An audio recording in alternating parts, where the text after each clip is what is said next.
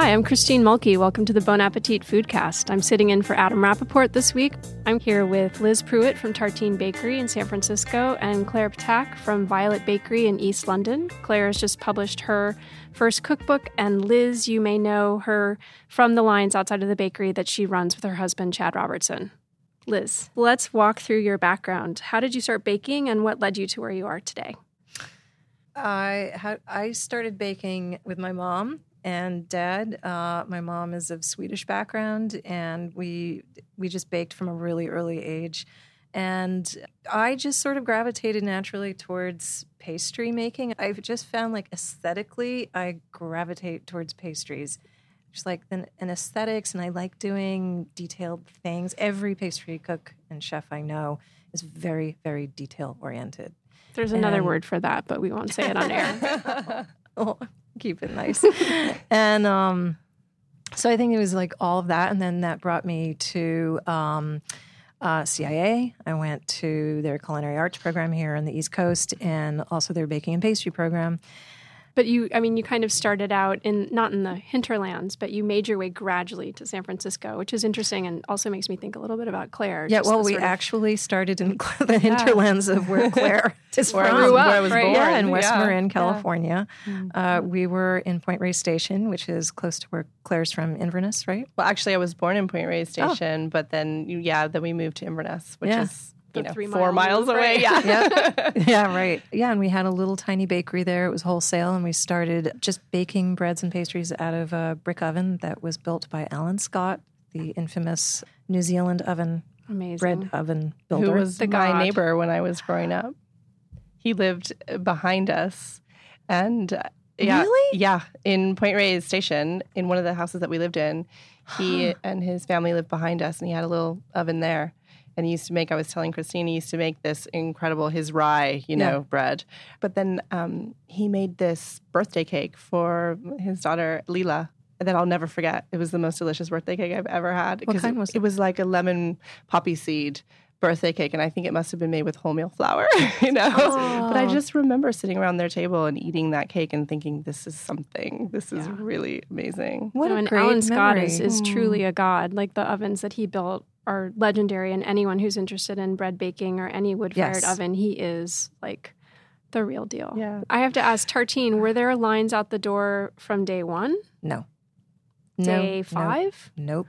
Okay, give me a month. Yeah, it was like a year and a half after we started. Oh my gosh. I know. Yeah, it took quite some time. And what kicked it off? I think it was just kind of the critical mass of the neighborhood, realizing we were around and enough press. And, we kind of had to adapt and figure out what people wanted. And there were no lunch places per se around that immediate vicinity, unless, there were lots of taquerias, but to offer something different. So, yeah, that's how we started the sandwiches. That's so interesting. Yeah. So, Claire, you started on the West Coast. Yes.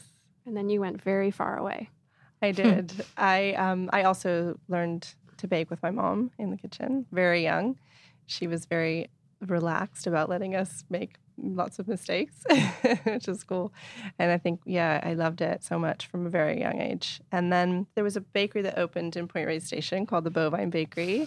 And I think I was 14 and 3/4 or something when they were opening, and I wasn't quite allowed to work yet. And I begged them to get a job there. And so they let me get a job there.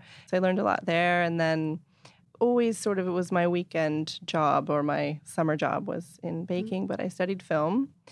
So I took a little detour at a certain point, thinking that I needed a real job, And thank God some friends and family talked sense into me and said, this is what you're really good at. You should do this. So eventually I ended up getting a really amazing job at Chez Panisse. And then, my boyfriend at the time was English, so I ended up in London with him. And when I got there, I thought I would continue in restaurants, but it was different there. They didn't have the same kind of, there weren't pastry chefs in the types of restaurants where I wanted to work. It was either, 3 Michelin stars and you can be a pastry chef, or you can work in the kind of restaurants where I like to eat.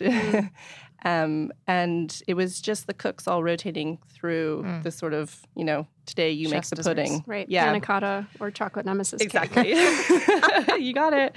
And that just wasn't enough for me. So I just thought I had to do it myself. So I started a little market stall in East London, where it is right where, really close by to where I live. So it was good. I can't believe that was 10 years ago. I can't either. It's crazy. Wow. So what would you say your signature baked good is, the one thing you can't take off the menu?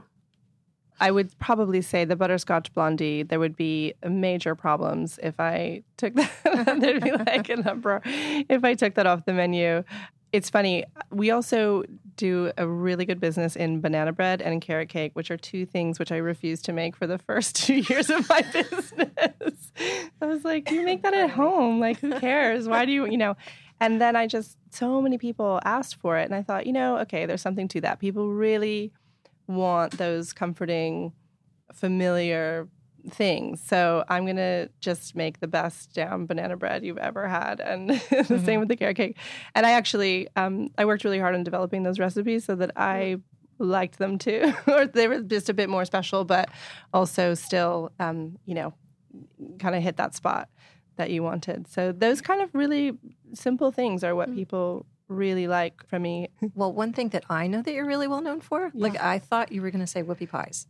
Isn't that like a But don't you call them something else in your book? We can also talk about cupcakes if you Yeah. So you made your name at the market with cupcakes, right? We did. Well, we started at the market in 2005, and the cupcake craze, as it's called, was really crazy. It worked for you. And yeah, I have to say it was great because it helped me because I saved a lot of money and opened my bakery with that cupcake money, I think. And when did the cupcakes start to taper off? Probably actually just about 2010. Oh, wow. When I opened the bakery. I think we still did a lot, but and especially in London, it's very, fashionable to be on trend with whatever you're eating as well as what you're wearing or what you're doing, And for one moment, it was like, we work with a lot of fashion clients, actually. So it was cool. like all the parties would be, mini cupcakes and Stella McCartney. I was like writing Stella's name on every single little cupcake. We did like a Jimmy Choo event. And we actually, Fanny Singer, Alice's daughter, was visiting me, and she created this template to make leopard print cupcakes. Oh, for Jimmy Choo. Exactly. So we actually hand studded, it was insane, with little silver and gold balls, like to match their studded shoes that they were doing. But anyway, so I wish I could have been in those meetings. That's a creative meeting. Yeah. It was really fun, and that was really what was happening. But then suddenly it was like almost, embarrassing to have cupcakes at your event because it was like, right, cupcakes, those are so kind of passé. So it changed really quickly, and we did a lot of whoopie pies after that. And now I think it's changing all the time. I mean, it's nice now because there's room to do all the other stuff that we want to do. But what's your new cupcake? I actually think the new thing that's really interesting is all these alternative flours and grains, which our customers are really, really excited about. So we do a lot of spelt and rye, and How's that Kamut cookie? It's so delicious. It looks really good. That looked really good. I really wanted that. And I love Liz at Tartine, the Valrhona spelt brownie is crazy. And you do the rye cookie? Yeah, and the rye, it's a little salted rye, very, very deeply chocolate. It's so good. And working with alt grains, how is that process for you? Like, how did you dial it in? You can't just swap it in. You need to it's a different, you have to create a recipe that's around the flour. And for me, because flavor and taste is such an important part of what I do, and I know that is for Liz too. I mean, I think you often think of, savory cooking, that you're adjusting flavors, tasting as you go. And, like you're making a tomato sauce and you would adjust it for seasoning or for, whatever is too acidic, or it's a little, these tomatoes are a little sweet, you would adjust it. And you don't think about adjusting baking in the same way, I think, usually. But I do. So what I was really excited about with the grains was their flavor. So I wanted to make things that, just basically brought out their flavor. And I think the wonderful thing about plain white flour is that it doesn't have any flavor. So whatever you're baking with, just, you can enhance the flavor of that thing. But then when you're working with all grains, it's like buckwheat is a very powerful flavor. So it doesn't go with everything. There is something going on in the quote-unquote Pinstagram universe where, the female baker is sort of this new lifestyle ideal. How do you think that happened, and what would you like to say to those people who think, oh, I'm just going to quit my job in finance and make X? Sorry, just my laugh. Give it away. It's been a thing for a while. Like a lot of people, since we have opened our doors, have seen us creating and baking and thought they could do that or they want to do that too. And we used to allow people here and there to come in and would say, somebody I knew, okay, like an architect once came in. I said, okay, just work a couple days. And, without exception, See you at 3 a.m. they would be like, I don't think this is for me. And they really, they see all the work that goes into it. And just, it's what everybody knows. You're like going to be standing there peeling and coring cases and cases and cases of apples. And you get to do the sexy, fun stuff and which is baking. And well, for me, my thing, I just love just the elemental simplicity of making a fruit galette. And I love making that kind of very flaky dough and just working with fruit. That's really my favorite thing. Me too. I think it is for a lot of us. You are galette girls, I have to say. We are galette girls. The galette girls. I know. Both of your books. We are.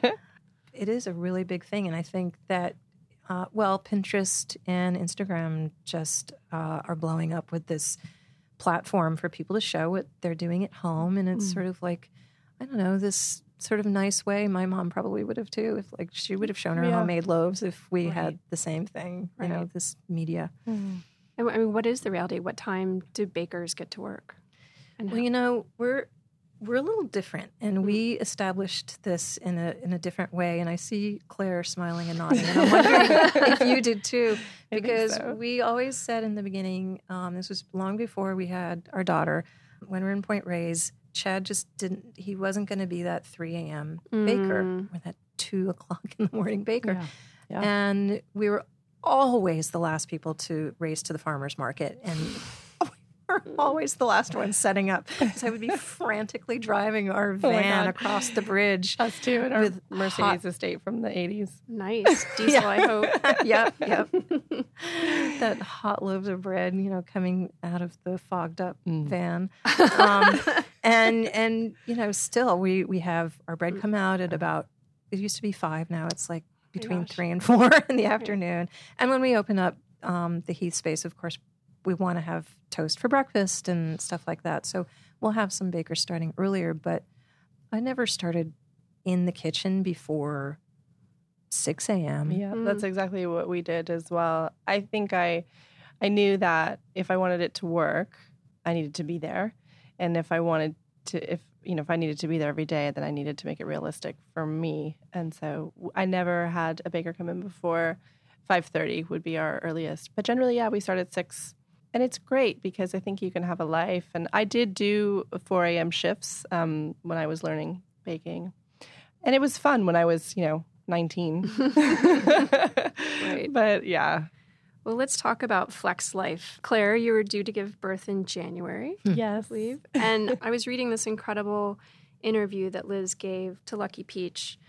And you were just so frank about what happens to women in the restaurant industry when they have a kid. And I know there's a little bit of this in the Bay Area where they have some flex time or partners can kind of take off. But it's true, like especially if you have both people working in the restaurant industry and the kid is sick and, requires a lot of attention. So I just want to read what you said. The question working moms get asked is this: how do you make this work? It's a question that shouldn't even exist. It's not up to me. Why is the question not asked of men? How do you make it work, Chad? Nobody ever asks him that. When women are paid the same, then we can start with the question of how we handle having a more equal contribution from both partners. It just keeps rolling along to the same conversation. How do women have it all? And it's going to be in every magazine forever, and it's the wrong question. The right question is, how do men and women figure out how to have it all together? And that was just so powerful. So I was wondering, what advice do you have for Claire as a business owner who's about to give birth, whose husband works full time? Yeah. Well, first, I want to thank you for reading that. That was the culmination of all my frustration in having our daughter and stepping back, and just that whole thing that everybody who has a family deals with. I omitted some of the F words. I asked my parents if they read it, and my father said, "Was that the article where you said fuck?" It's an okay word here on the BA Foodcast, so we're in a safe space. Okay, good. Well, that was how strongly I felt about it, and I can feel my heart beating faster as you were reading that, because I was really worked up over this topic. And so, for Claire, you're the head of your shop, and you're going to step back a little bit, like we all do, and then we all figure it out. And I'm hoping that your husband is going to have a little bit of time that he can take. Because there's only so much time in the day, and exactly. There's only so much all of us can do, and a kid needs like X amount. And I hired a nanny. I was lucky enough to be able to do that. And, for a while she was very part-time, and then it was like 3/4 time. But that got me uncomfortable, going too far into the whole, nanny world, which I know New York and San Francisco, there's lots of people who have nannies, but I wanted to raise our daughter too. And so, I understand why women get asked, like, so how do you do it all? How do you balance it? Mm-hmm. You pay to go to work. Right. And that's what people do. I'm just wishing that there was more flexibility where men work, where men can actually take time off. James Freeman, who is the founder of Blue Bottle Coffee, was able to take 6 weeks off to be with his infant daughter, Lyndon. Now, when his son was born 11 years ago, he took, I think he said, like 2 days off, and they had to go straight back to work. And that was the reality then, and we were all new in our businesses. I don't know what I would have done back then, because we, if I had Archer early in our career, would have changed everything. It would have changed everything. And I definitely don't recommend I'm not advocating for having a child at 43 like I did, because menopause and 41. A toddler don't go well together. Let me just tell you that. It's really hard. Well, thank you so much. Thank you for writing that, first of all, and for putting that message out into the world, and also for your advice, and just to follow in your footsteps and see how it can be done. And I actually, I waited a long time because I love what I do. And it was a struggle to decide, when do I slow down and stop and do this other thing that I also really want to do. And there's an incredible amount of pressure, also from society, why don't you have children? Are you going to have children? It's asked of me all the time. And I kind of look around, they're asking me this when I'm in my business, and and I'm kind of like, well, this is full-time. Do you want to help? Too, right? Well, I think the advantage is that you and I, at the time, we had a good infrastructure. Yes. At our bakery, I had people that I could trust. But you do over time build these, very trusted relationships. That's right.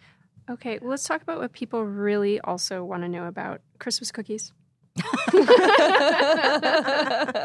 What are your traditions? Do you sell them? Yeah.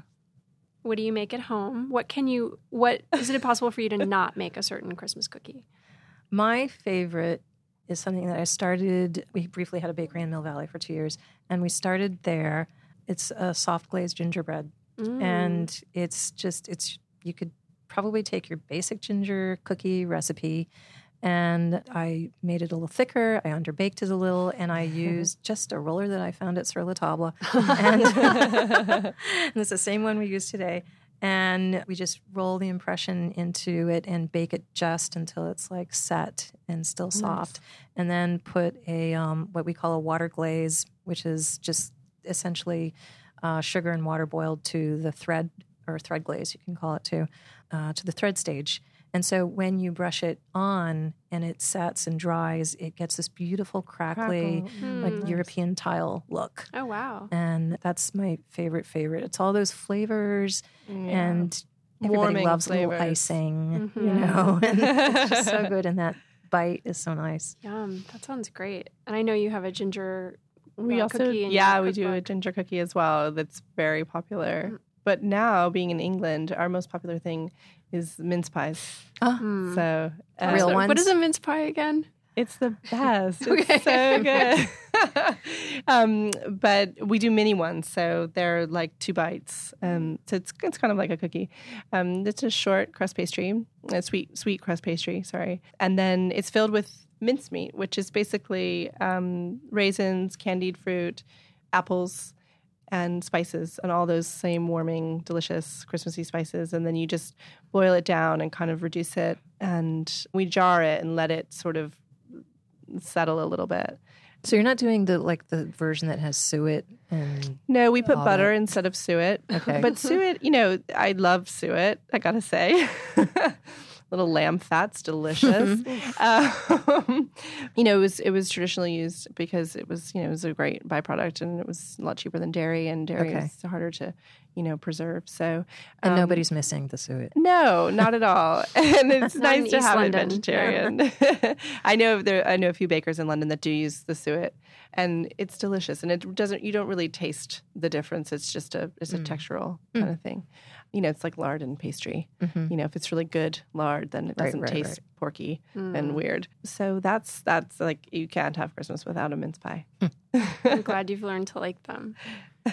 Thank you so much for joining us today. Claire, I can't wait to cook from your book. I'm going to make those rye brownies this weekend. Fantastic. And Liz, I have to say, looking through the Tartine book, that book came out 2007? Oh, my first one Yes. came out in 2006. Okay. But that's Yeah, it's still, almost it's 10 such a years wonderful, relevant book. And I'm also most excited about Tartine coming to New York in the spring with your husband, Chad Robertson.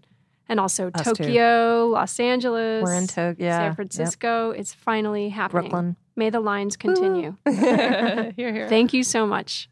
Thank you. Thank you.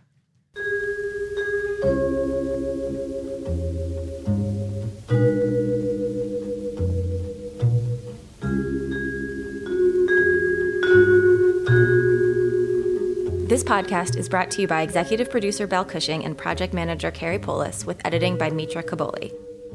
The theme music is by Valerie and the Greedies. Tune in every Wednesday for a new episode on iTunes, Stitcher, or wherever you get your podcasts. Thanks for listening.